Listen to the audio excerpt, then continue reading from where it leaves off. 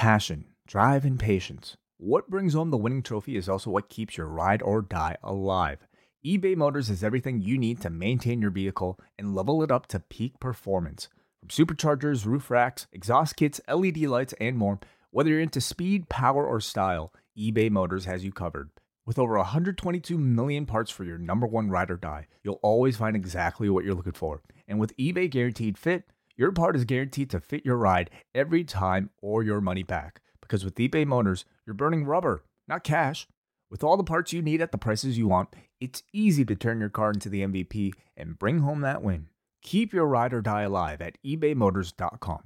Eligible items only. Exclusions apply. Hello, everybody. Welcome to our Survivor Series post show. I am John Pollock, along with a well-rested Mr. Wei Ting. Hello, Wei. How are you? Well-rested. Yeah, I'm doing very well. How are you, John? I'm doing all right.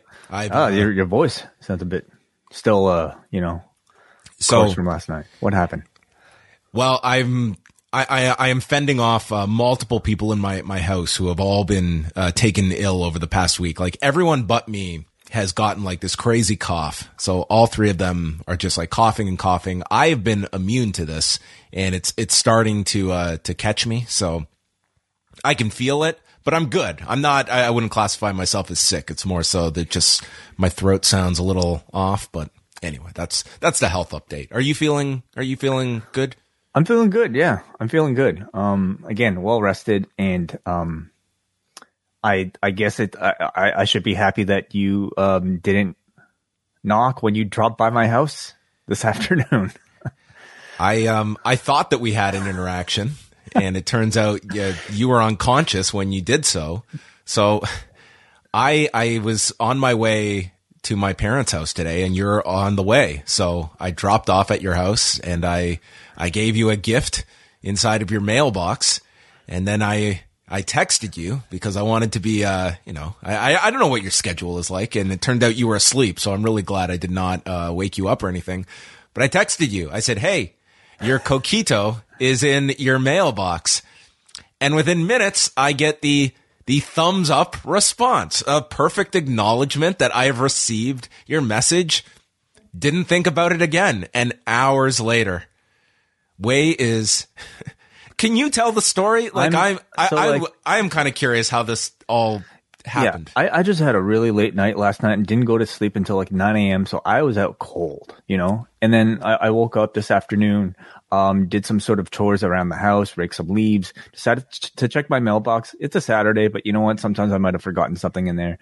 And to my surprise, I find a bottled glass bottle coquito delivered from Newark, courtesy of Brandon, New Jersey, to Scarborough, to BMV. This has gone through many. The chain of custody of these coquitos has been vast. For this little drink, I mean, we really should have just drank it like down in Newark.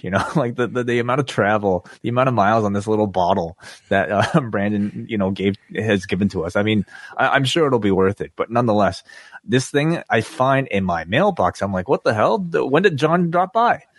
And then I check my texts. And I see our exchange, and I see that I've actually liked it. I'm like, what the fuck? When did I do this? Did my wife grab my phone? Did she like this? So I approach her. I'm like, did you do this? And she's like, no. Did Oscar maybe he's advanced already? I had no recollection of this interaction. So, what if it was what if I had a horrible message to send you? Like, what if I was like, hey, I can't do the show tonight. I've got strep throat.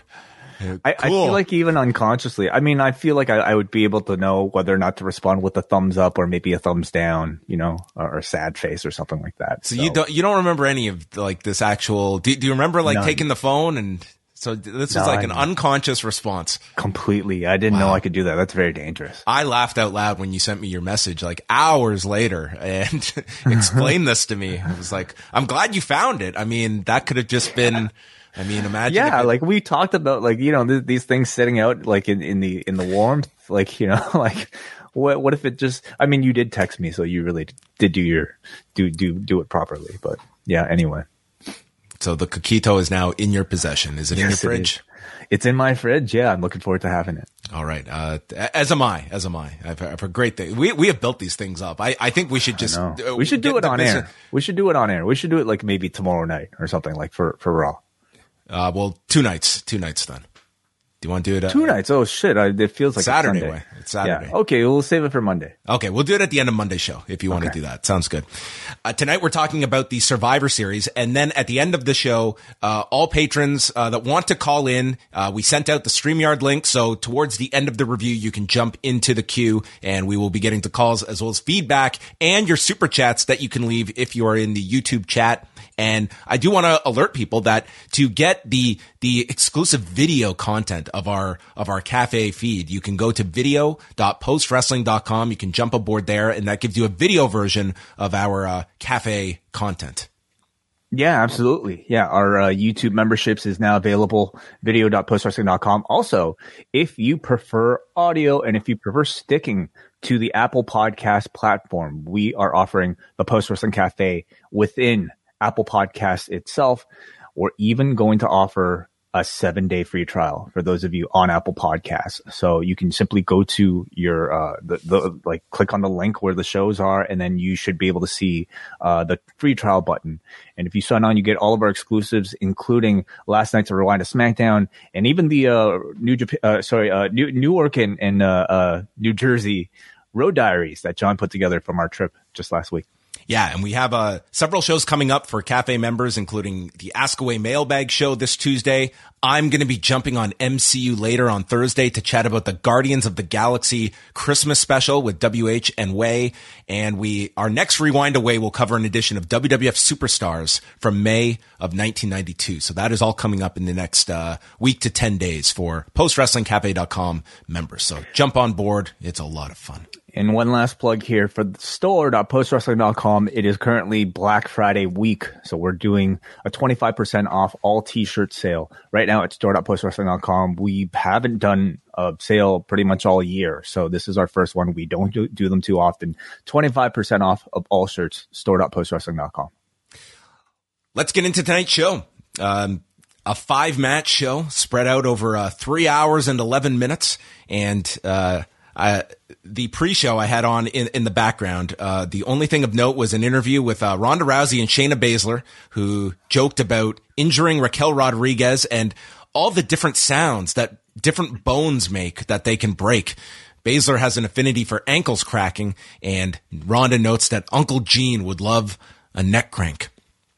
And shout out Gene LaBelle. They did show Raquel showing up in an arm brace, and then during the broadcast, they said that she will be out for 4 to 6 weeks. So that was the interesting. You think it's a legitimate injury? What is this? I mean, obviously enough that they could do something on Friday, but it certainly was done as a reason to, I guess, write her out for 4 to 6 weeks. So I don't know, if it's an actual injury, something else, but obviously it was done for a reason on Friday. In addition to building up this story tonight. So the Open saw Ozzy Osbourne lip syncing to War Pigs. Yeah, a recording he made, I think in the 70s or, maybe even earlier than that. So to see modern day, Ozzy like that. This is quite the sight. That I think most of us probably know more for like that reality show, like crazy. This song was released in 1970. Yeah. Like this is a 52-year-old song. I know. Like I just have such a separation of like modern day Ozzy Osbourne from like Black Sabbath, it's weird like hearing that voice come out of this face, the same face that I saw on MTV like 20 years ago. Well, they incorporated Ozzy Osbourne quite a bit here because his new song they also used on this. They were plugging his new album as well. So I'm very happy that this pay-per-view cycle is over and we can retire War Pigs until next year. You wait till next year, Tony. You're going to get it just as much. I mean, this seems to be their song of choice. Hunter loves this. There are a lot of songs about the war in its title that they can go for. By the way, this is it's an anti-war song. Yeah. So, I guess I don't know. Maybe that should have been brought up. Maybe that should have been Sami Zayn's role in the match to really bring it to. But then again, Born in the USA also was not a very patriotic song either. So It gets utilized for its opposite intent.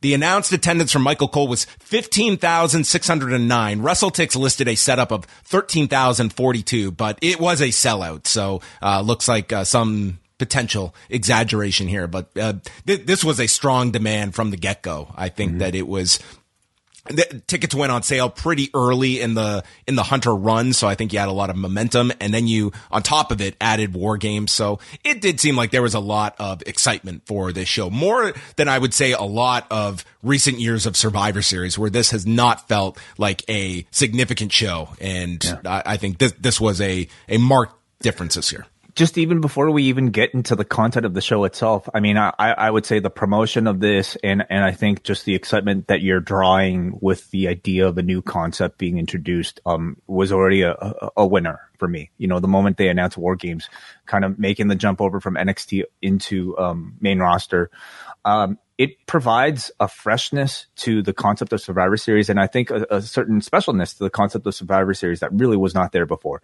In years past, I mean, we've gotten away from sort of like the 4-on-4 tags, and this instead they chose to stick to this Raw versus SmackDown shitty thing that I've always hated. There was that one year with NXT that you know made it somewhat fresh, but beyond that, it's a concept that I think has always felt forced and it's failed. And I'm so glad that they decided to transition. Including all the champion versus champion matches. Like to me, like unless you had a few pairings that really stood out, you know, by and large, like it was a very tired concept and an indictment of the brand split every year that it did not feel like here it is. This is the World Series, where it's like the interleague play. It was like never taken seriously. It was time for a change on this show.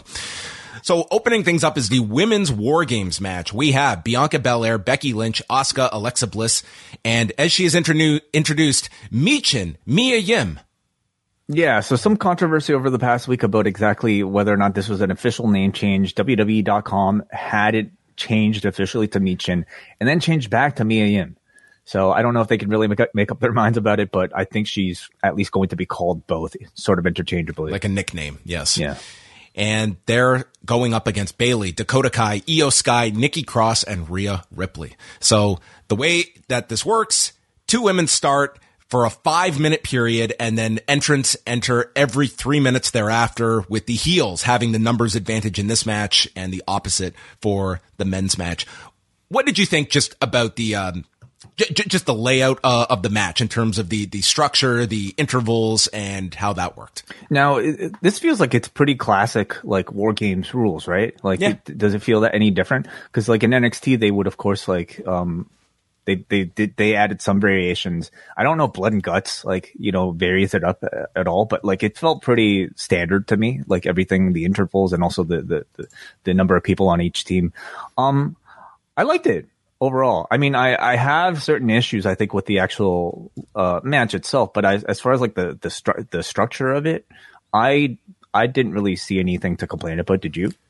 I just, and it was always my complaint with WarGames is just like, you really need dynamic performers in this, because the way these intervals were structured, like you're pretty much going 28 minutes where you have no near falls, you have no near submissions, and you have to keep that audience's attention before you can tease any kind of finishes. And it's a long ask of your audience to stay engaged when we're talking about pretty much a half hour before you can do anything meaningful in the match. Right.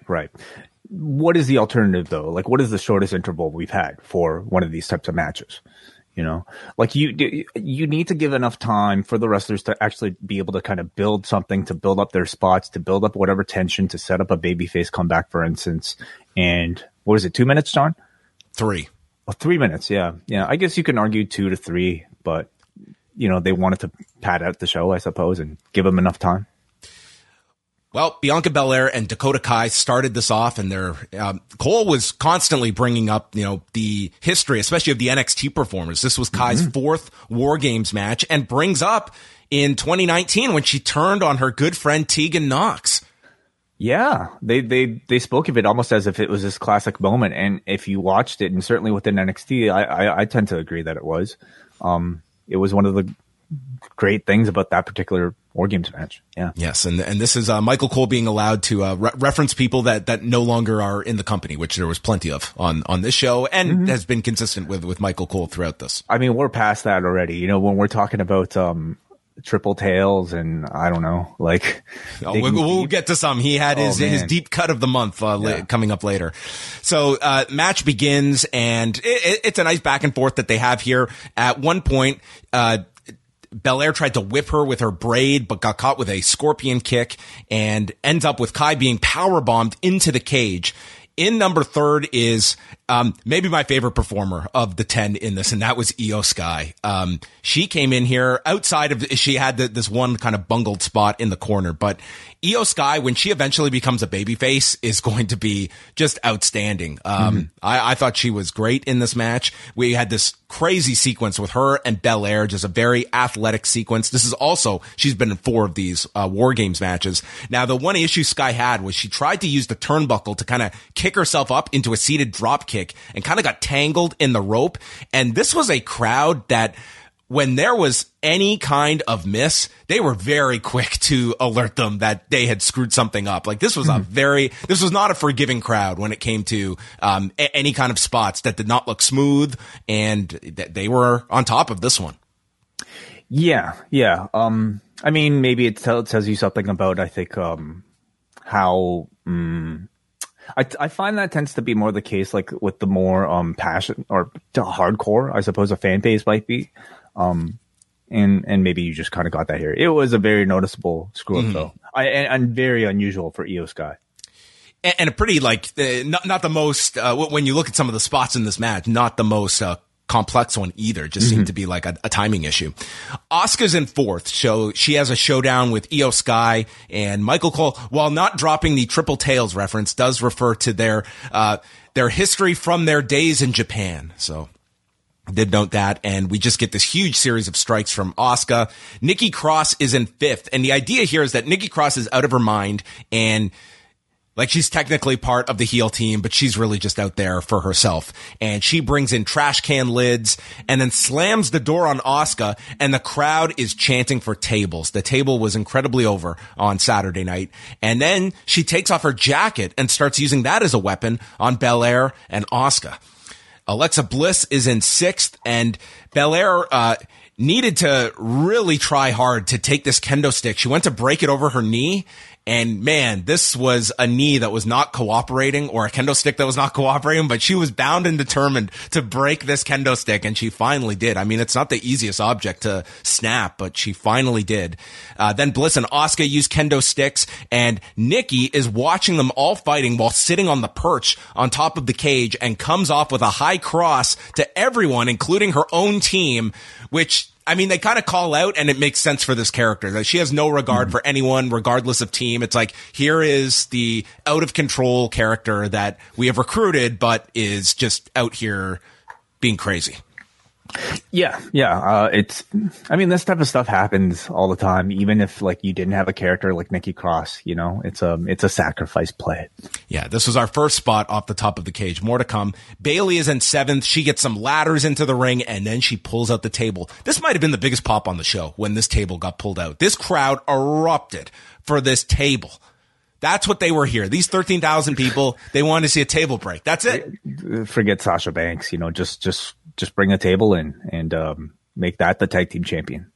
Yeah, so what they did was they trapped Belair between the two rings and slid the table across the middle ropes to trap her and attack her. And then Cross is pulling the braid through the fence, and she's trapped. Mia Yim, Michin, which I was reminded multiple times is crazy in Korean, comes in eighth. And this is a great way of learning a foreign language, you know, just like name a professional wrestler that word, you know, like give us another one. Baka, we know now. We're learning tons. Yeah. So we got an impromptu match here with Mia Yim versus a trash can to try and get this trash can into the ring. After several tries, she did.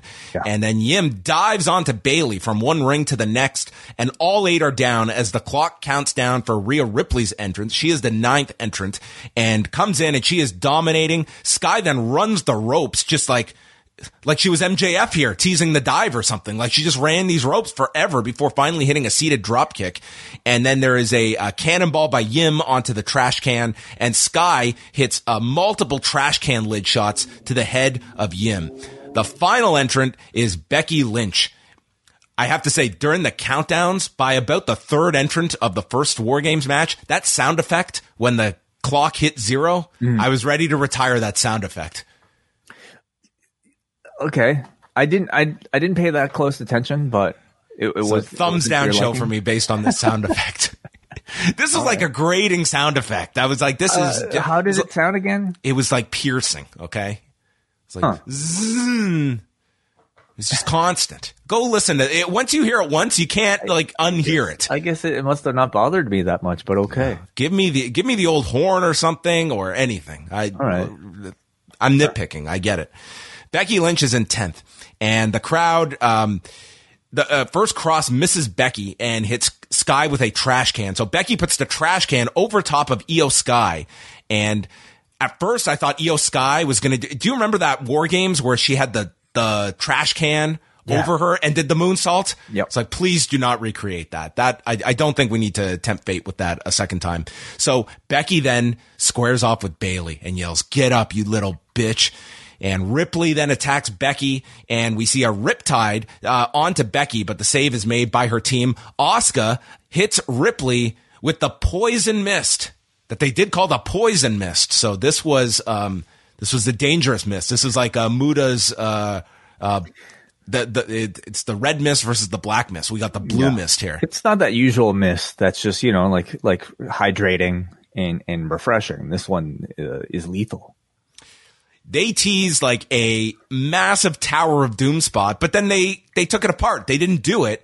And then Io climbs to the top of the cage for a moonsault onto Bianca Belair and Mia Yim. So very fantastic spot there from Io Sky. Cross then handcuffs Bliss and brings up, "You think I forgot?" But then Bliss handcuffs herself to Cross and delivers an electric chair. Unfortunately, she takes the worst of it, landing on the trash can, and the announcers call attention to that. We have Damage Control do a face-off with Belair and Lynch, and they call back to SummerSlam. Like this was the showdown in the post-match when Damage Control returned to the company.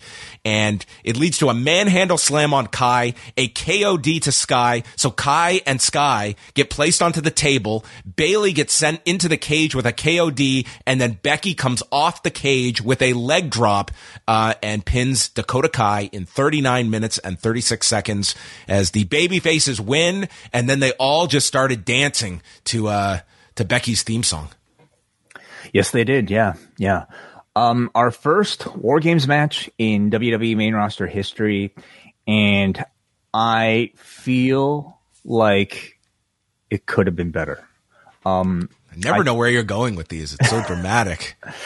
I think they definitely got them by the end. You had an excellent sort of sequence with Becky and Bianca playing up their year of their feud with one another, and to finally see the two of them pair off together to team up made for, I think, a really heartwarming sort of like storytelling moment, plus that incredible finish of her diving off the top with that leg drop.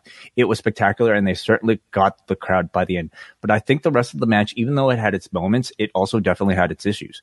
I, for one thing, didn't sense that much crowd sympathy for the baby faces during the extra man advantages from the heels. That's sort of like the key ingredient for these WarGames matches, And outside of Sami Zayn, I would say like across the board, that was an issue. Like with the baby faces lacking that crowd, like living with those baby faces to overcome. Like Becky was certainly very popular in this match, but to me, it was something that kind of hurt some of the other matches that we'll get into. Yeah. And I don't know if that's because of a lack of care for some of the characters, earlier on, or maybe it was the content of some of those portions of the match. There was a lot of sloppiness in this match with some very awkward spots, like the Io spot that we mentioned.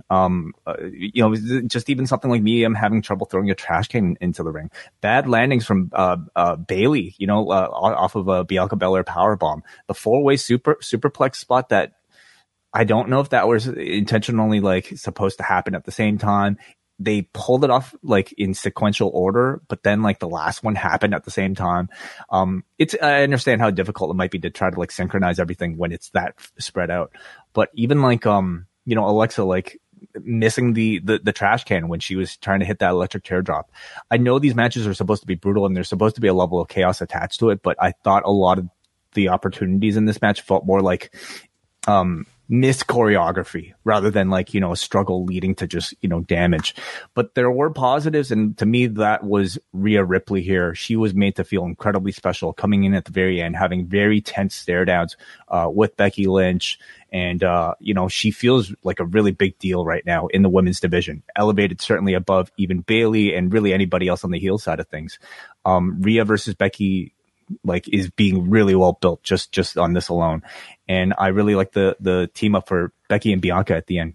No Sasha chance. No, that was not something that was evident at all on this show. I don't think that was, it wasn't on the audience's expectation list. I think that this match, it benefited from the novelty of being a WarGames match, that people took it as a big deal. To me, it never reached that kind of fever pitch of a match where you were just, even towards like the closing stretch for me, where you really want to peak this match. And quite frankly, I think if you're going 40 minutes, my expectation level is very high. Like, that has to warrant that amount of time. And I didn't feel like that this match really lived up to that. And just from a story perspective, there are certainly directions coming out of this, but I would say at the end, it was sort of like Belair and Becky kind of arm in arm. It's almost as though that is like the two dominant forces at the end, winning it for their team. Mm-hmm. And I just, and maybe they do go to that, but I think that as well, they protected Rhea Ripley fairly well in this match. I just wanted to have something in this match where you had a more clear direction for who's the next contender that's going to emerge. Ripley, you can certainly go that way. And a lot of this too was about kind of reestablishing Becky as, one of the top women. So you had that coming out of it. This match certainly had its good points to it. Io Sky being one of them for me. I thought, by and large, corner mistake or not, I thought that she looked really good in this match, but it was still, to me, like a 40-minute match. To me, it's like you almost need to be having like a match of the year level to be asking that time of your audience. I think like that's where we're at. Like, that's a solid amount of time that you are asking your audience to stay engaged with. And that's what this group and this team that's booking them are capable of. We've seen them steal the show on these NXT WarGames matches and create, I think, some incredibly dramatic moments through either booking or just in-ring action. And I felt like, even compared to a lot of the NXT WarGames matches, this was beneath that standard. This post-wrestling podcast is brought to you by NerdWallet's Smart Money Podcast. Financial literacy can be daunting, but it's one of the most valuable things you can equip yourself with. On NerdWallet's Smart Money Podcast, their trusted financial journalists offer easily digestible, conversational discussions on topics like balancing your portfolio. If you think an ETF is one of Cena's 5 moves of doom, this show might be for you. Planning for your tax bills this April, so you don't have to worry about a visit from Erwin R. Shyster. And putting away more money for retirement, because unlike most wrestlers at the end of their careers, most of us should only plan on retiring once. Listen to NerdWallet's Smart Money Podcast on your favorite podcast app. Future you will thank you. The only backstage stuff throughout the night was a series of segments in the Bloodline locker room, and this is playing off of SmackDown on Friday night and Jay eavesdropping the conversation between Sami Zayn and Kevin Owens. So Jay tells Roman he knew from the start that Zayn couldn't be trusted, and he is the reason they lost the advantage match last night, and says that Zayn and Owens were chopping it up on Friday, and then Zayn lied to my face. He lied about chopping it up. And Reigns tells Jay, tonight, you be the right-hand man and you do your job. I'll handle everything else. And Reigns says he's going to look into Zayn's eyes and he will know if Zayn is telling the truth. And then Reigns summons Heyman to call Sami. And it took Sami a long time to find the locker room. Because Heyman called him right away on his phone. And it wasn't until like several matches later that he made his way there. What was Sami doing? Probably warming up, it's a big arena. Right? Where? Doesn't he get access to this locker room? maybe he was just trying to prepare himself for what to say. I would have been suspicious. Who's he talking to? Where is he? All of this stuff was, again, very well done. They set the story up yesterday really well as well, and it just kind of continued throughout the night, leading to a big payoff by the end of the evening in the match. Finn Balor and AJ Styles are next, and the women were not part of this match, which they shouldn't have been coming off of the War Games. So you had Damian Priest and Dominic on one side, and then Anderson and Gallows in the other. And Balor came to the ring. It looked like he was wearing like a welder's mask. Yeah, some sort of like full, I guess, gimpy type of mask. Yeah. Going for, the gimpy welder. Okay, yeah. And then Michael Cole goes through the history of Ferg, noting his team with Ryusuke Taguchi, Apollo 55. I know. Maybe he's going to join the Judgment Day. Maybe Finn should have come out in an astronaut outfit with Dominic. Could have done that. That would be fantastic. Yeah. So Styles starts by just attacking the leg. He had a mask too, AJ. Oh, that's right. I missed this. He's a welder versus, I guess, I don't know, gas line repairman. I don't know. I'm sure there's a better name for it. Anyway. Styles is going after the leg of Balor to weaken it for the calf crusher, and then Balor is begging off, and he says, "Come on, AJ, we're boys." And Priest distracts, and it allows Dominic to trip AJ. So Gallows and Anderson attack, and they all get into a brawl on the floor, and then they exit through the crowd, and they're gone. So they're left on their own.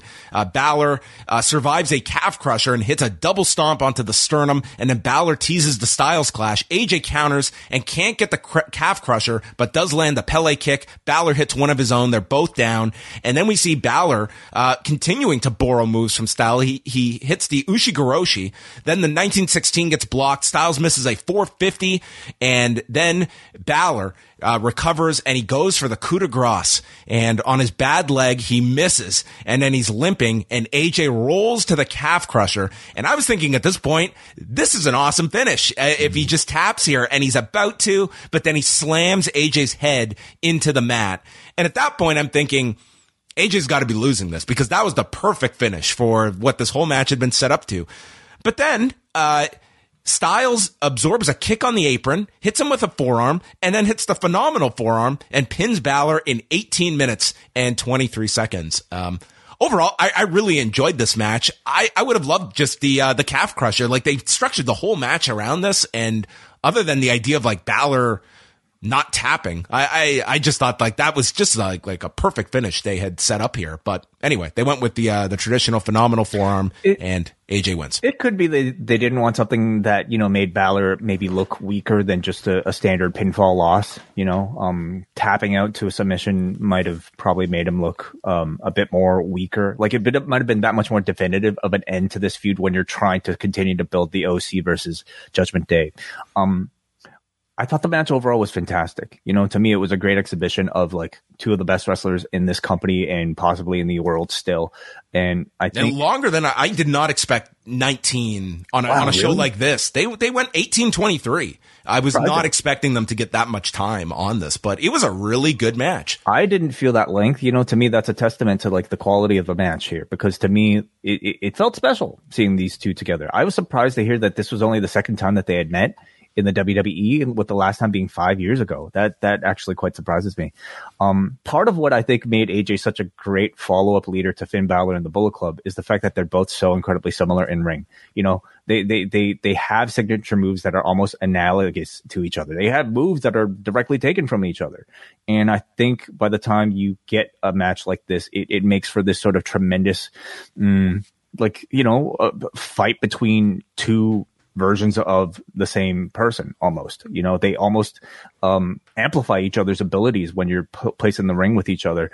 And I thought the story of Balor's knee was really well told. I think they dug into actual New Japan history and actually did a good job telling that story.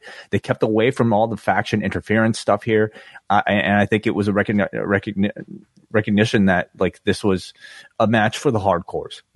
This was a match that needed to be presented in pure sort of like uninterrupted form with a definitive winner and a loser. And I thought it was very satisfying by the end. Yes, you'll get plenty of your bullshit on television. We'll give you this one on the PLE. Ronda Rousey against Shotzi for the SmackDown Women's Championship. This is where they note Raquel is going to be out 4 to 6 weeks. And they state that Shotzi is dedicating this match to her late father, who passed away earlier this year, which was, you mentioned that, and I think it's always tough when you put like the babyface in that position on a show like this. Although this was not really part of the, I understand like the notion of dedicating this. It just feels as though like it's such a, like you want this person to triumph in that kind of a situation. I know sort of like the classic, example of that is like Davey Boy Smith in England dedicating that's it to the his famous sister one. and ended up losing to when Shawn. he thought he was winning the match and then was told he is not winning the match after he had dedicated it to her. Yeah. I didn't feel as icky about this one because, Shotzi is a low Carter or a mid Carter. Like she's not somebody who has received any sort of singles appearance on a pay-per-view. So to me, like getting this championship match against Ronda Rousey was already more than I think you would expect from her up until this point. So you can recognize that simply being in this stage is enough of a win. And will she have another opportunity in the near future to be able to dedicate something this significant to her dad? I don't know. So this was, I think, the most important match she's had in the main roster up until this point. Rousey has Shayna Baszler in her corner, and after missing an enziguri, Rousey goes for the ankle lock right away, and Shotzi is breaking free. She goes for a dive, and Baszler gets Rousey out of the way, so she takes out Baszler with the dive, and then sends Rousey into the steps, and Shotzi comes off the top into a throw by Rousey, and then Rousey yells, "I can beat you with my feet," and then went back to an ankle lock. I can beat you with my feet. Okay. Yeah. What a threat. What did she do? Was it a sweep or something that made her say that? Well, I think she was kicking at her when she said that. So. Oh, okay. She could beat you. She's going to pound her into oblivion, right. I guess. Yeah. I think the trash talk probably needs a bit of work, from this heel Ronda. Yeah, there was, I'll get to it at the end, but then Rousey like flips her over and kind of gift wraps her while tying up the leg. And then Shotzi lands a right hand. Michael Cole and Corey Graves, they go nuts. There's like, it's one lucky punch. I'm like, I don't think that was the buildup. I don't think this was this prime boxer. This was not the Logan Paul story. This crowd, this is what we had. To me, throughout this match, its detriment was I felt it was a lukewarm heel against a babyface that not one person in this building believed was winning this match. Mm-hmm. And it was severely hurt by that because this babyface needed that audience to react to anything, and they were anything but here throughout any of her offense. Mm-hmm. So she then goes for a DDT to the edge of the apron, and this just totally got messed up. This was just looked really, really bad. And I don't know who really kind of takes the blame, or maybe it's, it kind of goes around the both of them, but it was certainly not a head landing. It was more of a collapsing onto the apron. Yeah, this was the, I don't know if she got all of that kind of move.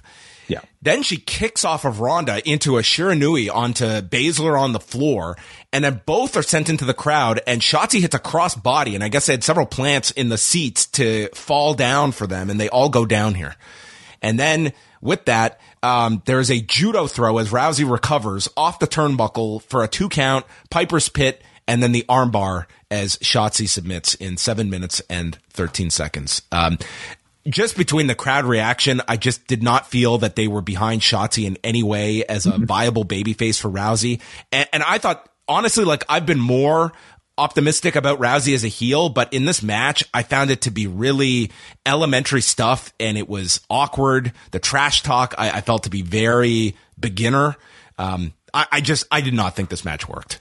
I think I have like more of a soft spot for like Ronda Rousey's WWE run in general than I see in a lot of the audience and even in our chat room. I feel like a lot of her performances as of late, especially on these like pay-per-views, have been met with a lot of negativity. And maybe for me, like I still have such like warm fuzzy memories of her MMA run that like I'm able to see through a lot of it and I'm still able to really enjoy it. And for me though, I was more so paying attention to Shotzi in this match, and I felt like, yeah, no one is expecting a title change at all from it. I think the most you could hope to achieve is some sort of showcase for Shotzi, who has been largely invisible, during her WWE main roster run. And I feel like she did enough here to at least achieve that for me. Like, I thought she showcased, like, a really, spectacular daredevil style, somebody like who's not afraid to jump and off of stuff. They crafted some nice spots with her, like her diving off the barricade onto the crowd. She, to me, at least impressed here. Finish to me felt a little abrupt. I don't know if they were running overtime or what, but with all the stuff on the 7-minute match is the one that gets rushed at the end. Although, yeah, it to me was just, it was anticlimactic at the end. Like after you did that big high cross spot and then boom, we're going into the finishing sequence for Ronda at the end of this. And I feel like I heard Ronda say, "We gotta go," like right before she delivered the Piper's Pit. But I mean, I could be kind of wrong. So, this is a type of match that really is just kind of there to hold Ronda over. You want to establish her heel run a little bit, and you're waiting for a new challenger to be set up when all the baby faces are being taken up right now on in the WarGames match. And maybe Raquel. Like, who do you think is the next person to challenge for Ronda? Well, I think at this point you're probably looking for a bigger challenger, because the next big match should probably be at the Rumble for Ronda.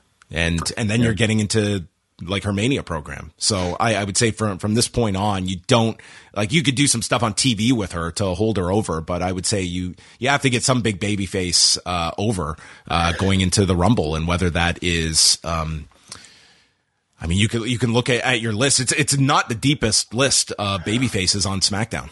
Yeah, I feel like they'll go the Raquel direction, just with the story set up. I mean, also if it's the Rumble, the concern is that they'll do another sort of lame duck challenger, because they'll recognize that the Rumble is a match that kind of sells itself. Well, Raquel should come back for revenge and at least get a match somewhere, if it's the Rumble or TV. I mean that. But there's a lot of negative sentiment coming out of, I think, every single Ronda Rousey win from this point on.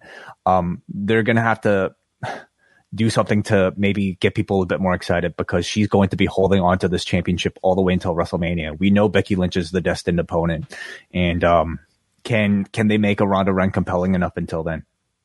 Yeah, it's she is certainly, I mean, cooled off dramatically to me than the first WWE run. And, the heel character, like I think Shayna helps, but this is far from, we have reached, the goal of this heel character. I think she still has quite a ways to go.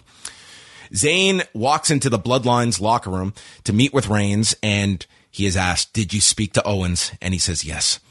And I lied to Jay, because he had a big match that night and I didn't want to put that on his plate. And he already has problems trusting me." It's like, this is great. And Owens spoke to me, not vice versa. I listened, and that was it. And then Roman says, "What did Owens tell you?" And Zayn says that I should turn on the Bloodline before they turn on me. Reigns says, "This is my family. This is my blood. And I need you to look me in the eye and tell me if you are with us or if you're going to stab us in the back." And I'm like, Roman, that's not how stabbing people in the back works. Okay. They don't give you a heads up ahead of time. It's, Zayn is with them, he says, and it means the world that you have taken me in, and I am one of the 5 people allowed in this locker room. I will not let you down tonight. I will not let you down on any night.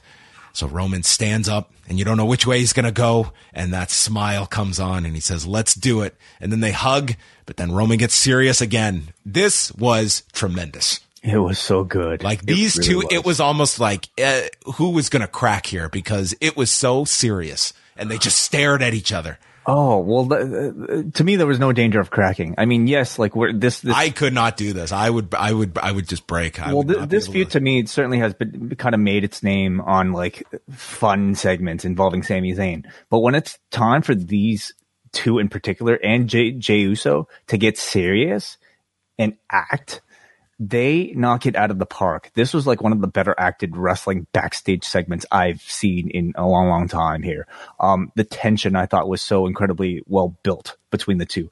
And I feel like, heading into WarGames tonight, and really from this point forward, Sami Zayn is the lead character, and he is a babyface. Don't get it twisted, everybody. He is a babyface in a heel faction. You can make the argument they're all kind of babyfaces. It's the reason the advantage kind of worked. Like, it's so counter to tradition of like the heels having the advantage, but Zayn was the X factor that threw that out the window for me in that match. Totally agreed. Yeah. He is the guy that we as an audience are supposed to completely sympathize with. We know that this man is just caught in between some bad situations, and that he's not doing anything wrong. Roman questions him here, did you do something? And Zayn just tells the truth. He is completely loyal. He describes exactly what happened that we saw last night. And he even got into a level of emotion here, like the pausing in his voice, him looking down, he staring at Roman and exactly doing what Roman is looking for. Like, he's telling the truth with his eyes, and I thought Zayn just kind of conveyed that so well. And then you have Roman Reigns, whose ability to transition between like being ice cold to completely warm with that smile is just like so outstanding. Like, he's the mean dad that you just desperately want approval from. And I think he just manages to kind of command like the entire scene every time he gets into this sort of mode. I just continue to be so impressed with all of this. If you go back and watch the first segment with Roman and Jay, and then the segment with Zayn and Reigns, if you just pull up the screenshot there, okay, Paul Heyman was so awesome in both. Okay. Yeah. And his demeanor changes in the two. Like, you can see him like that. He is this shadow that is over top of all of this that you just suspect is the puppet master behind some of this. And he's just tremendous as this ominous figure that has Roman's back. But this was like some great segments that they did. They didn't overdo the backstage stuff. What they did, though, was very key for the story of the show. And this is the story of the match. Absolutely. Yes. Second from the top, Seth Rollins, Bobby Lashley, and Austin Theory for the United States Championship. So, we had kind of like a traditional start of like the three-way match where it's like one guy would get taken out and we're doing like the three-way spots, and then it picks up as Rollins just like turns it on here, and he's hitting suicide dives to opposite corners. Then he's hitting a tope con hero onto both, and then this audience just goes nuts. And Seth Rollins was totally taken as a babyface the second he came out. Lashley then yanks Theory out of the way of a stomp, and Lashley goes for the hurt lock while Theory applies a sleeper to Lashley. At the same time, everyone gets free, and there is a pedigree by Rollins onto Lashley for a 2 count. Then Rollins climbs to the top, and it's time for one of his several times a year Phoenix splash attempts. But Theory then dumps Rollins out of the ring, rolling blockbuster, and he goes for the A-Town down. That's countered to the hurt lock, and Theory kicks off of the turnbuckle while in the hurt lock, rolls on top, and the camera is zoomed in on the cover, and out of nowhere comes Rollins off the top with a frog splash to Lashley to break this up. This was awesome. And from this moment on, the last third of this match, to me, it was watching Seth Rollins, who is just phenomenal. Theory tries a pedigree. Rollins then attempts an A-Town down, and Lashley tries a double hurt lock to the two of them, then misses a spear in the corner, and we see Rollins go off of Theory to stomp Lashley, and then the superplex is delivered to Theory, and he rolls through, lifts him up for the Falcon Arrow. Lashley gets up and staggers and spears Rollins, who's got Theory hoisted, and as Lashley kind of knocks himself out, Theory lands on top of Rollins and gets the fluke pin at 14 minutes and 51 seconds. I disagree with the outcome of this and the fluky finish, but this was just so good. And Rollins, I just thought was just He's outstanding. He was so good in this match. And this was one that if you listened to our preview, I had like just not a whole lot to this match. It exceeded my expectations, and Rollins was a big reason why. And it's kind of why I want to see this title like very important and meaningful. And to me, Rollins is that guy. But Theory, I guess they figured after the way he was booked, he needed something here. Yeah, the booking of this one was one of the more interesting questions to me heading into the show. How were they going to maybe protect an Austin Theory while, keeping a Seth Rollins reign going? And they chose to end the reign and instead, give it all to Theory. I actually I know what your criticism might be about the finish. Like, does it necessarily make Austin Theory when he just kind of backdoors his way into a victory like this? I feel like the fact that he was simply able to survive and ultimately kind of squeak out even this sort of I don't want to say cowardly, but just like you could argue like it was he was out cold essentially, and he just landed on top of the guy. You can make that argument, but or you can also say that it was a smart victory, right? Like, they'll try to play it up like that. I think it was necessary for him to get this sort of conclusion because of the failed cash-in. This redeems it. He didn't win the U.S. title through the Money in the Bank, but he ended up beating both Bobby Lashley and Seth Rollins in a match, and he will continue to drive that point home that he legitimately beat these two. And I think that'll be enough. I'm less excited for an Austin Theory U.S. title run than I would have been for either a Lashley or Seth Rollins run, but I think the result needed to happen just to kind of set Austin Theory on that course. But the story of the match is Seth Rollins. He was outstanding here. It was like he ate like an invincibility star and just like went crazy. Like, you saw some incredible stuff from him between the topes to that Mario like double jump stomp. And even to the finish here with the Falcon Arrow into the spear. He was incredible. Lashley and Theory were really right there with him. This ended up, I think, for some, perhaps being a show stealer. And that was a lot more than I can say. I'll say this. I thought Rollins was the performer of the night on this show. Yeah, I would not disagree with you.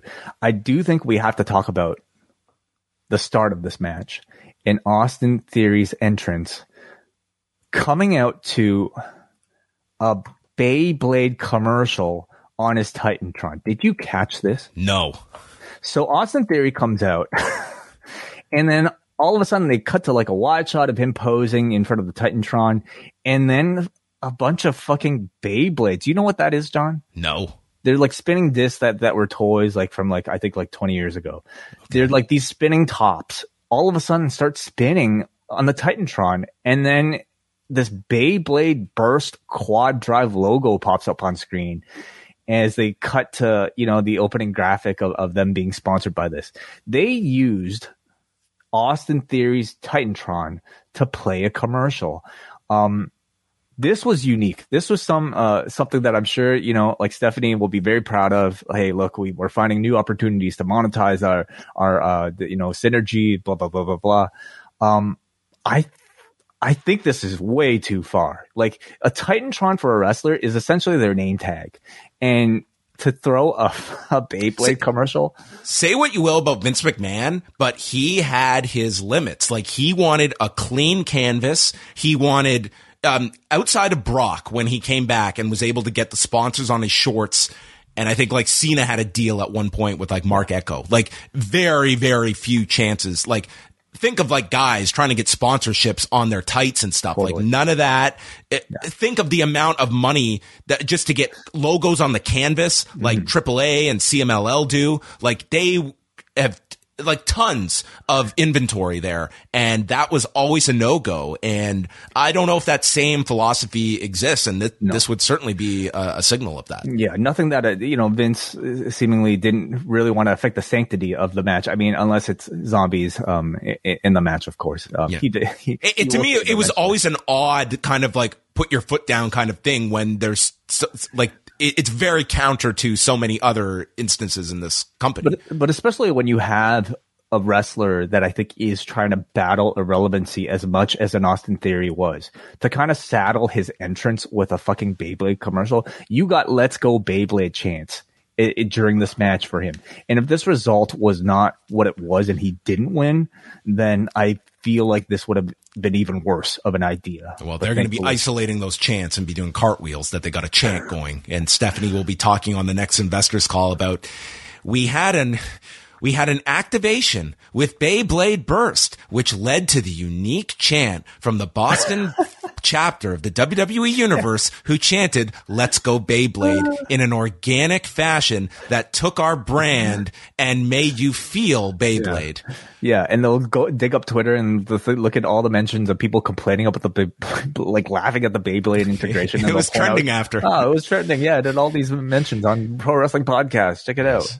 Yes, as Way mentions too. Yes, Hulk Hogan was also trending after his return at Crown Jewel that year, and but then you could go look at the tweets. So congratulations to Seth. Austin Beyblade. I'm glad you caught that because I was as I'm taking notes, I totally missed that aspect of this match. So there you have it. A great performance, in particular by Seth Rollins. Reigns then meets with Jay. He says he looked Zayn in the eye, and he saw everything he needed to. And that is our precursor for the men's WarGames match. Roman Reigns, the Usos, Solo Sikoa, and Sami Zayn against Drew McIntyre, Kevin Owens, Sheamus, Butch, and Ridge Holland. Owens is out wearing a Dusty Rhodes shirt, which they did note, the man that came up with the concept for 1987 at the Omni. And then, honestly, this was a thought that didn't even cross my mind. Next year, having Cody. I mean, Cody, we already saw in Blood and Guts, but like, did we see him in Blood and Guts? Did he end up doing that match? No, he was not in Blood and Guts. Yeah. So you don't have him. He was going to be in the first one at the Prudential Center, but then that got delayed, and then he wasn't in. He wasn't in the two. He was gone by this year's one and wasn't in last year's. It'll be very special if he's healthy this time next year. So I love the entrances at the beginning. First of all, the Bloodline come out and they just feel like superstars. All dressed in red. Yeah, it was nice. And then Solo Sikoa just crosses his arms and stares like a hole into the babyface's chamber. He's great, man. Like, Solo Sikoa has instincts that are very advanced for his amount of time. He's got instincts. I also imagine he's got incredible coaching, from all the people that are around him. I mean, it's Roman, it's his parents, or his dad, it's his, every uncle that's in the family. Paul Heyman, that I'm sure is probably taking a good control over him. So, yeah. They state how the Bloodline have never been in a WarGames match, but Paul Heyman was involved with the Dangerous Alliance against Sting's Squadron in 1992, which is a hell of a WarGames match, by the way, from 30 years ago. So they were able to rely on Paul Heyman's firsthand knowledge from 3 decades ago.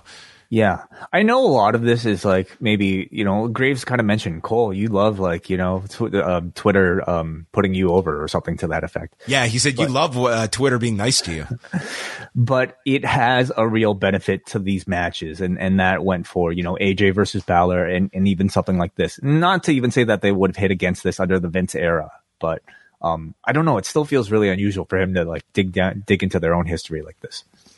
So Butch and Jey Uso start the match, and it's Butch targeting the fingers of Jay's injured hand that he still has taped up from the injury he had on the European tour. So focusing on the hand and wrist for most of it. Ridge the Fridge is in third, and Graves notes that Ridge won't win a lot of style points, but he's able to double team Jey Uso along with Butch. The fourth entrant is supposed to be Jimmy Uso, but then Reigns holds him back and sends out Zayn instead, and they want to see how loyal Zayn will be. So Zayn stalls for a long time before finally getting into the ring, and he has to work with Jey Uso for this period of time. And he goes in, and then he goes after Holland, and he pats Jey on the back. Jey did not want that pat on the back, and he gets pissed off. And then there's a spot where Holland is going to run into Jey into the fence, but Zayn pulls Jey out of harm's way, and he tells him, "I got you." So the whole time, we see Sami is telling the truth. We see he's very earnest. We don't expect him to turn on the Bloodline whatsoever. But we're all wondering, when is the Bloodline going to turn on him? You're wondering, it's like, when is the shoe going to drop? That's essentially it. The drama is who is going to stab who. Mm-hmm. Drew McIntyre is fifth, and he tosses Sami Zayn around and says, "I'm feeling pretty Usy right now."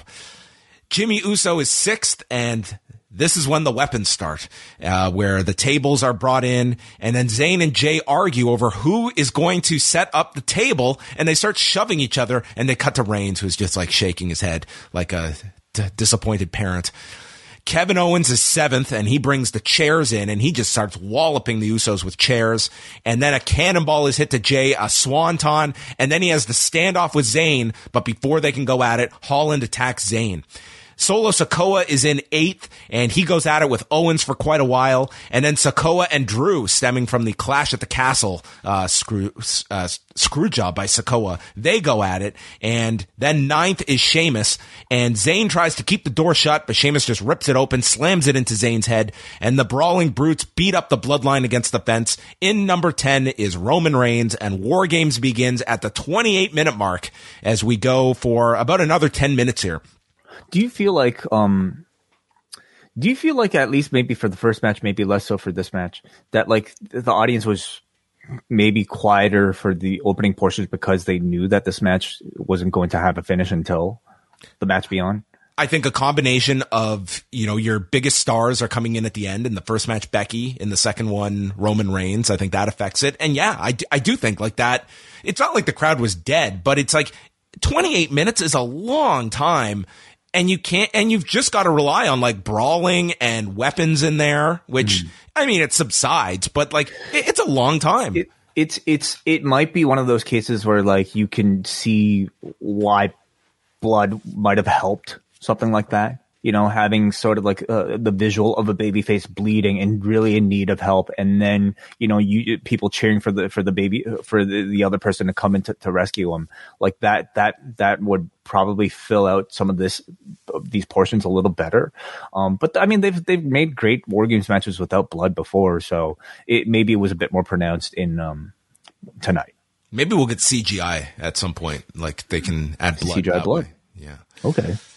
So there were some chants for Reigns as he entering, and then the two teams square. They love this spot where everyone just stands on their side. I love it too. It's like straight out of a comic book. Yeah, it's great. It works sometimes.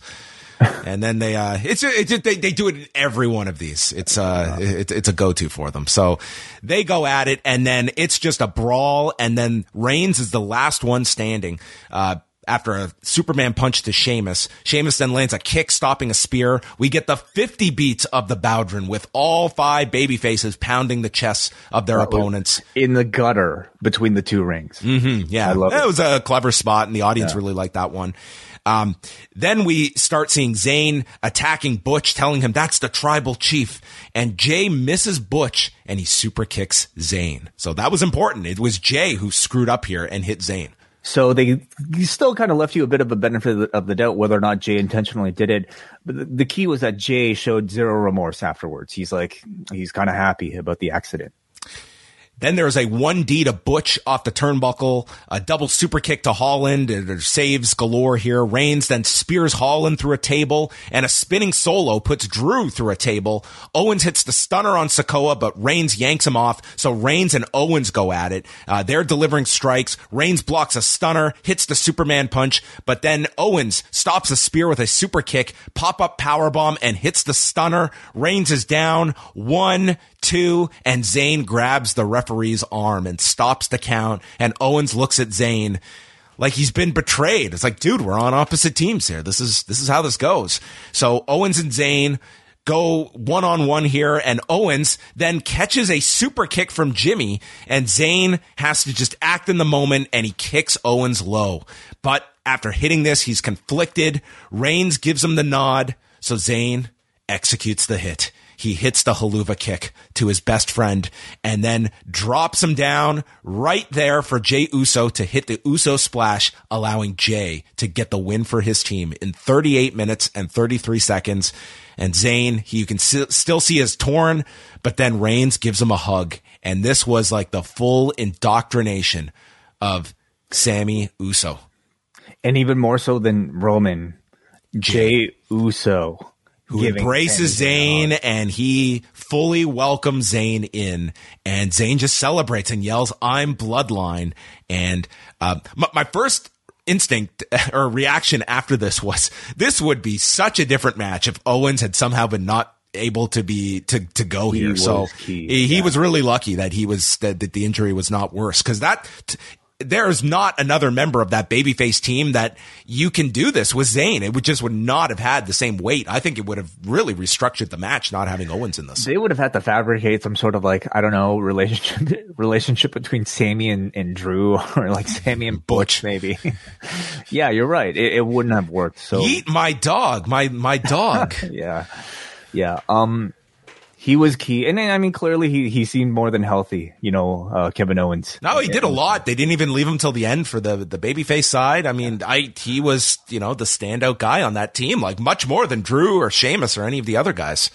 So by the end here, we had at least some tease of a bloodline turning on Zayn. Of course, we had Roman giving Sami Zayn the embrace, but looking into the camera and kind of giving, a bit of a cold stare. So you don't exactly know what's going on in his head. You had Jey Uso unintentionally, we think, kick Sami Zayn in the head and then show zero remorse out of it. But beyond that, the bloodline were pretty loyal to Sami Zayn here. We never got really any indication from Roman. He was questioning Zayn, and I think that's why he threw him in there second instead of Jimmy.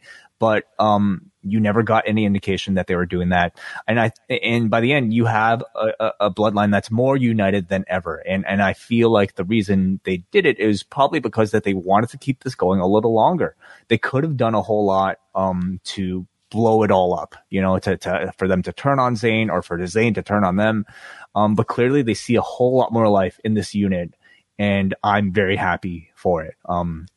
This match I thought was tremendous. The action was really strong, but I think the storytelling is what I'll remember most out of it, with the central figure in Sami Zayn. The setup for it between Jey Uso, Roman, and Sami, and Paul Heyman in the back from last night to tonight was also incredibly strong. They have effectively made him like the biggest babyface in this company while being a member of the biggest heel faction. This tension is so great of him being in the midst of this group that can turn on him at any second. And I just can't wait to see it continue throughout the year. Yeah, I would say, if just on its own, like, to me, this was all about the story and how, like, the different finishes. I thought it was really compelling. You had the drama of Zayn and Owens with Jay and Reigns as kind of your central figures, and then sort of your secondary players in the match. Far from the best WarGames match I've ever seen, but it was very compelling. I was very invested in this match, and I think this audience was too. And you're still at the point of this bloodline story where I think your audience is very engaged in what's going to happen next. At some point, you have to have a major shift in the story, like some significant moment has to occur. But you don't have to be doing it in November, when this should be peaking for those Montreal shows, for Mania. Like, that's when this should take form, and you are months away from that. I think the settling of like the Sami Zayn, loyalty storyline, and specifically Sami and Jey Uso's sort of rift between each other, that to me was a significant moment coming out of this match. You're firmly establishing Zayn's sort of status in this family. They are accepting him now. He is gaining power within this unit. What's that going to look like? Like, this does begin another chapter where he's no longer really on his toes. He's no longer trying to, gain the group's respect. He has the respect. And then after that, what do you do to kind of continue to build that tension? What is the next bit of tension if it's not necessarily Zayn's loyalty that they're questioning?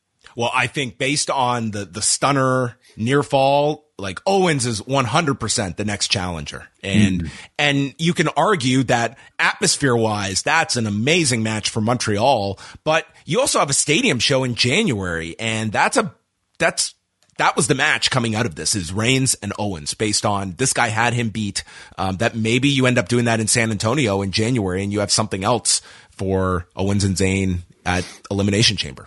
It almost seems too perfect, though, to have it for Owens in a hometown crowd, with Zayn sort of playing like an accessory to it all as well. Would you save it for that? They've also been hitting you over the head that Owens he was the closest to beating Reigns at 2 years ago at the Royal Rumble. So you do have kind of that symmetry to go back to 2 years later at the same event. You can also potentially do a series. He could maybe Owens gets his first crack at the Rumble, and then it continues. You put something up at Elimination Chamber, or do you have Roman be a part of the Elimination Chamber match? Oh, I think Owens. It's I was thinking more of just like one-on-one at I am too, Chamber, but will they want the champion as part of the elimination? I mean, there are a lot of ways they can play it. They're in very good shape right now. I think it's very clear to me that you're not going to get any sort of like Zayn turn until Mania or after, right. Because in theory, you've got the Rumble winner, and you don't need to create a second contender at Chamber. You have your one contender coming out of the Rumble, and then you could have Reigns defended in Montreal.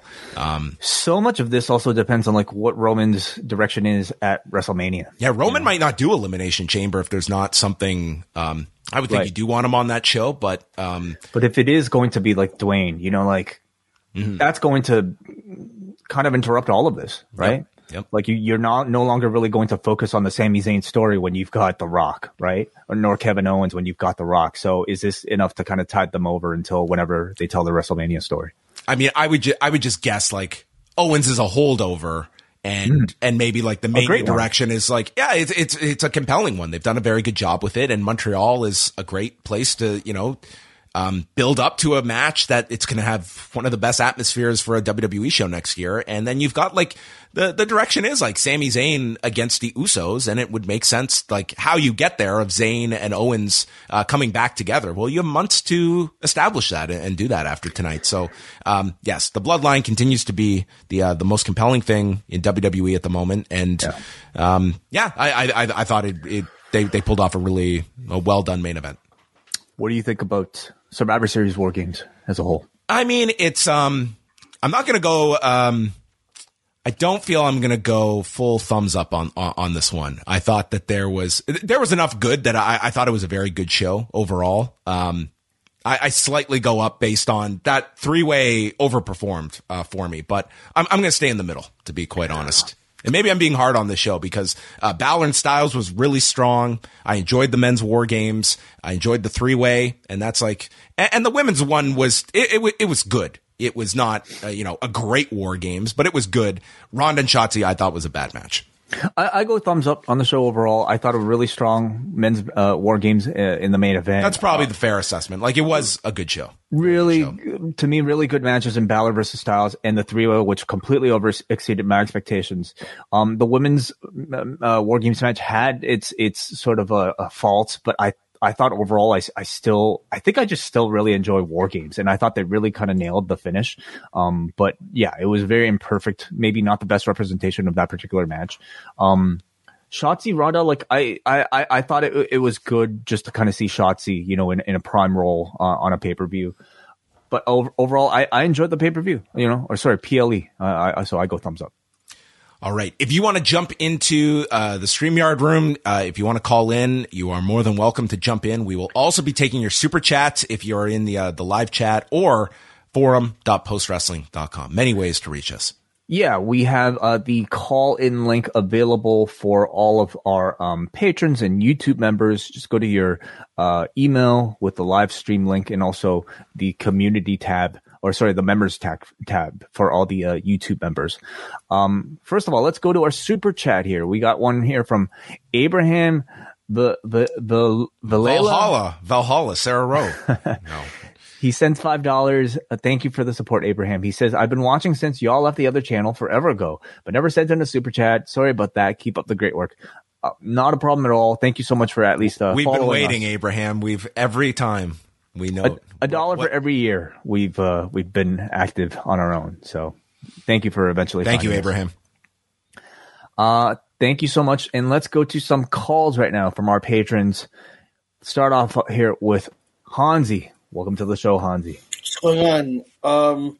I gotta say, my sentiments are with you with what you guys said, but like, I think maybe watching AEW's blood and guts matches and I feel like they encapsulate the spirit of what War Games is supposed to be, like the gruesomeness and all that. Like I give the props to all the workers, and I'm not like trying to like say diminish their work or anything like that. They did some really good spots, but I just feel like there's a routine even within the latter years of NXT War Games that they carried over on here, where I feel like it takes me out of it when like they're running down and then they're just going for weapons, and it feels like it takes more effort to get these weapons while your like teammates getting like their head kicked in and all that. You know what I mean? So like some of that stuff is kind of a disconnect to me.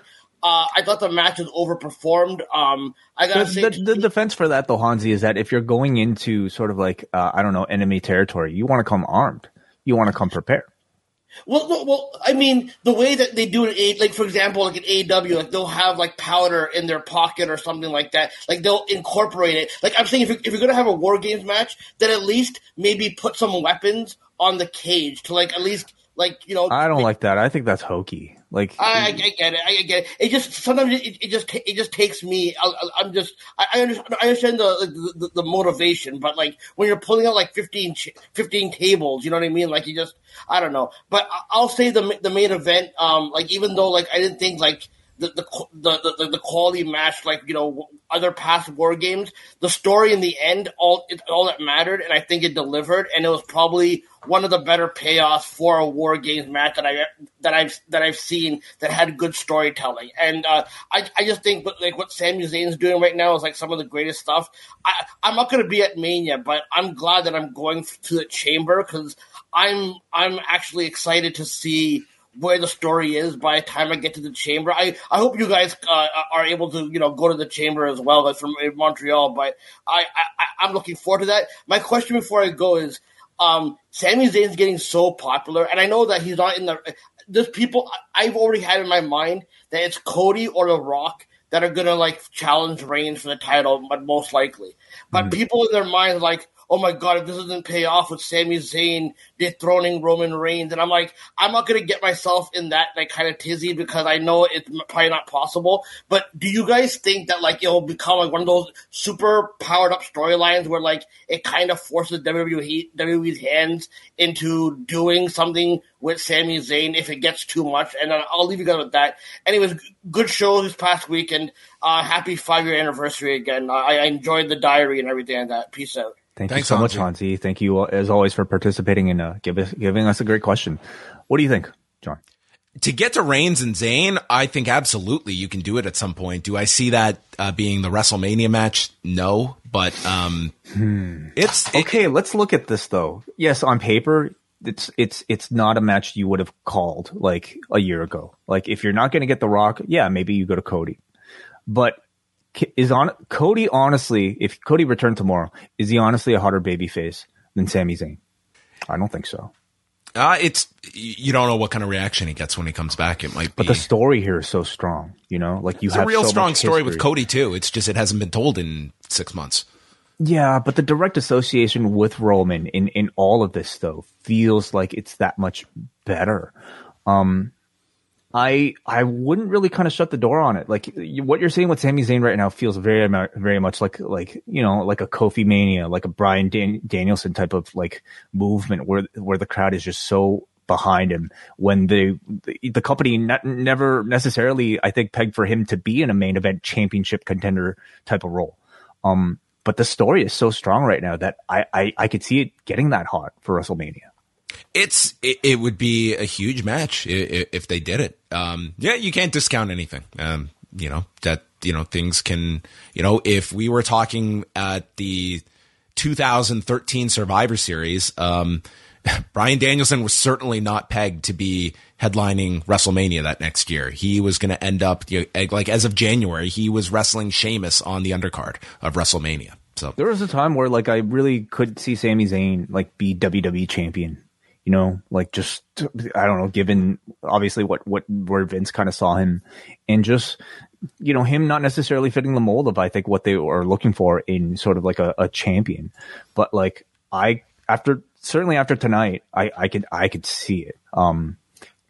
He doesn't need to beat Roman. All he has to do is just tell a compelling story to challenge for Roman. Is that a WrestleMania worthy, match? Maybe the story is there. Like they've done a tremendous job. Like the audience is ready to see that. If you ever wanted to pull the trigger, like I do feel it would be, and it doesn't have to be WrestleMania, but like to get to that next year, I feel it would be a big deal if they eventually get to that. Let's go to Muggin up next. Muggin, thanks for joining us. Sami Zayn is eclipsing Roman Reigns. What do you mean eclipsing? Period. Because Sami Zayn is single-handedly like in this tribal saga ever since he entered it, and I wouldn't say single-handedly. Yeah, that may be true. the most interesting part, but it's a bunch of people that are making this work. That's true, but it's like A, he's bringing a lighter side to Roman Reigns. B, the tension with Jey Uso is just delicious, and I went into this WarGames match thinking like the other shoe's going to drop, somehow, and I was dead wrong. I mean, I was a little upset at the moment, but I understand why they did it because it feels like they want to like drag this out even further. It was a very, very strong match. The storytelling was off the charts. It's between this WarGames match and the women's WarGames match. I feel like the men's match had stronger storytelling. And looking ahead to Montreal. I mean, Owens and probably.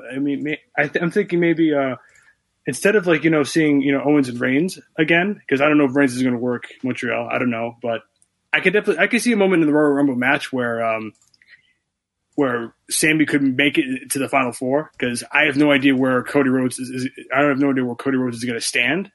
Come San Antonio, because I feel like he's an odds-on favorite to win. But the way this honorary Uso story is going, I mean that could very well turn the tide to probably have Sammy have a big performance in the Royal Rumble match, and that could, and who knows? I mean. So, we had Rollins bring up Cody. Rollins doesn't have the championship, but could that be the immediate destination for Cody? I want to bring Rollins up for just a second. I mean, yeah, sure. And speaking of Seth for a second, the U.S. title triple threat over-delivered. I mean, Austin Theory's image rehab continues. I mean, it continues to grow. It continues. And I feel like, Seth and Bobby don't really need the title right now. I mean, they've done such a great, Lashley especially has done such a great job of bringing that title back to prominence again. I feel like he's not going to be hurt by that, and neither will Seth. So I could definitely see, WWE running back Seth and Roman and San Antonio, because the way the finish happened this year, if they definitely left that on the table, and I can bet you Triple H is going to be very, very motivated to redeem the Royal Rumble next year. After how it was received this year, and overall, I enjoyed the show. It was great seeing Becky Lynch again, and I was halfway expecting Alexa to turn, given the whole Wyatt Six thing, and that I don't know if that's a thing anymore. Like the idea of Bray Wyatt having a whole faction. I mean, there's been no sort of indication of that on the TV. Yeah, but I thought that was by design. Ronda and Shotzi happened. It was whatever. I mean, it was very cool to see Shotzi in a good spot. And AJ and Finn was on the same level as the one they had in TLC 17, which I was just watched again, by the way, today. It's on the same level. All right. Thank you, guys. Thank you so much, Morgan, for your thoughts. Yeah. What do you think of Seth Rollins as a potential Roman Reigns challenger for Rumble? You could do it if you have a reason. Like to me, Owens is the one that you have set up now coming out of tonight. And yeah, you could hold Owens off until February if you wanted. But I mean, that to me was like one of the very key spots on the show was like the stunner. And you've already been setting Owens up for going for this rematch. So it does feel like Owens is front and center. And Rollins would be secondary at this point. True. All right, our last call tonight goes to Brian. Brian, welcome to the show. Oh, man, I'm last. Okay. Thanks again for the review, guys. You already talked so much about the plan for, the potential plans for WrestleMania and who challenging Reigns and, the possibility for I'm not too sure about the possibility of Zayn being in there, maybe Montreal. I do feel that it'll be when Reigns' title reign ends, and I'm still thinking it's Zayn Owens against the Usos at WrestleMania, because I don't think you can do that in Montreal because of one of the Usos with the DUIs. But yeah, thumbs up show tonight. And yeah, I agree with a lot of your thoughts. And yeah, thanks again. Thanks a lot, Brian. Thanks, Brian. Yeah, that direction, is always on the table. I almost wonder if it's this is bigger than that, though. Like I feel like Sammy is so hot that it feels almost bigger than just a tag team challenge against the Usos. But that's an obvious direction we can go. All right, let's go to forum.postwrestling.com for some of your written feedback. John, would you like to start us off? We start off with Manny from Pacoima. What a masterpiece the finale of the men's WarGames was. Sammy has proven his loyalty to the tribal chief, turned on Owens, and fed him to Jay on a silver platter, thus creating the team of Jay Uso. I don't know if that one's going to stick. Jamie. Okay. Yeah, maybe.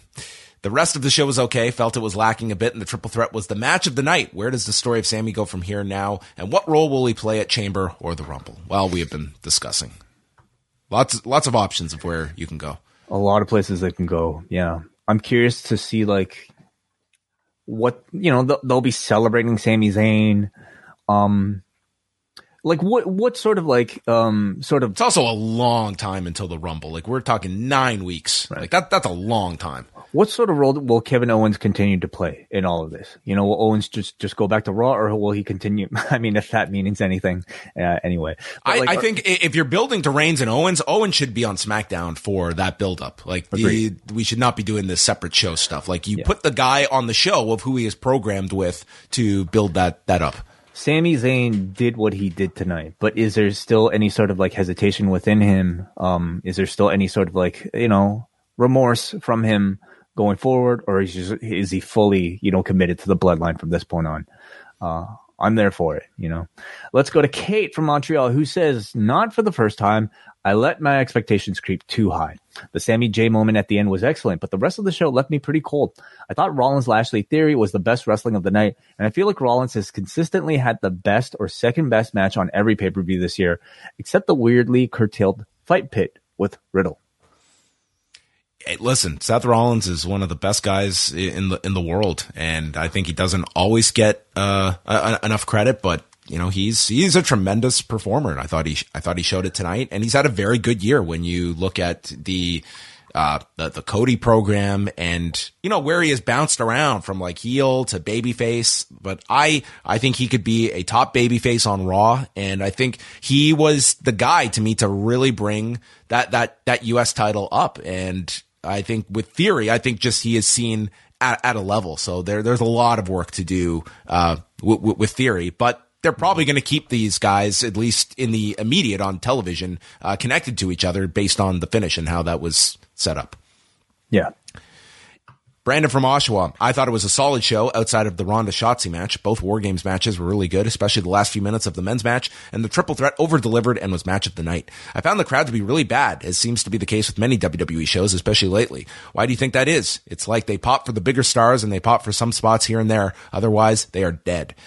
I wouldn't say they were dead, but there were certainly moments I think it really hurt the Shotzi match, but it was also not a great match either. It's not like we were watching this classic and wondering where's the crowd for this.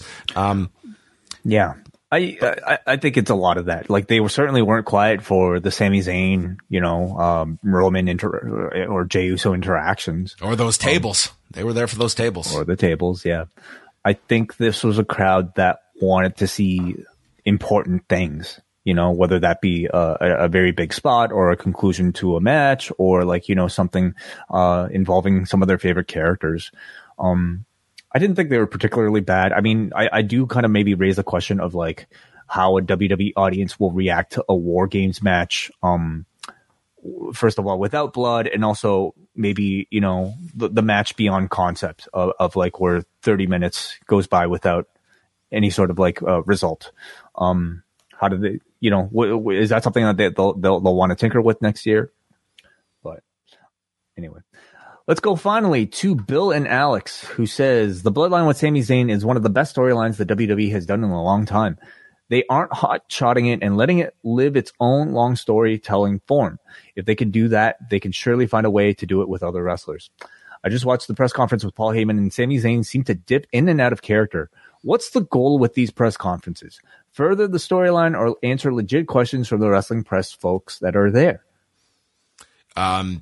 These WWE shows, it is very much the former. It is character stuff, and that's what they are there for. I haven't watched it at all, so I can't even speak of the Survivor Series press conference, but I imagine.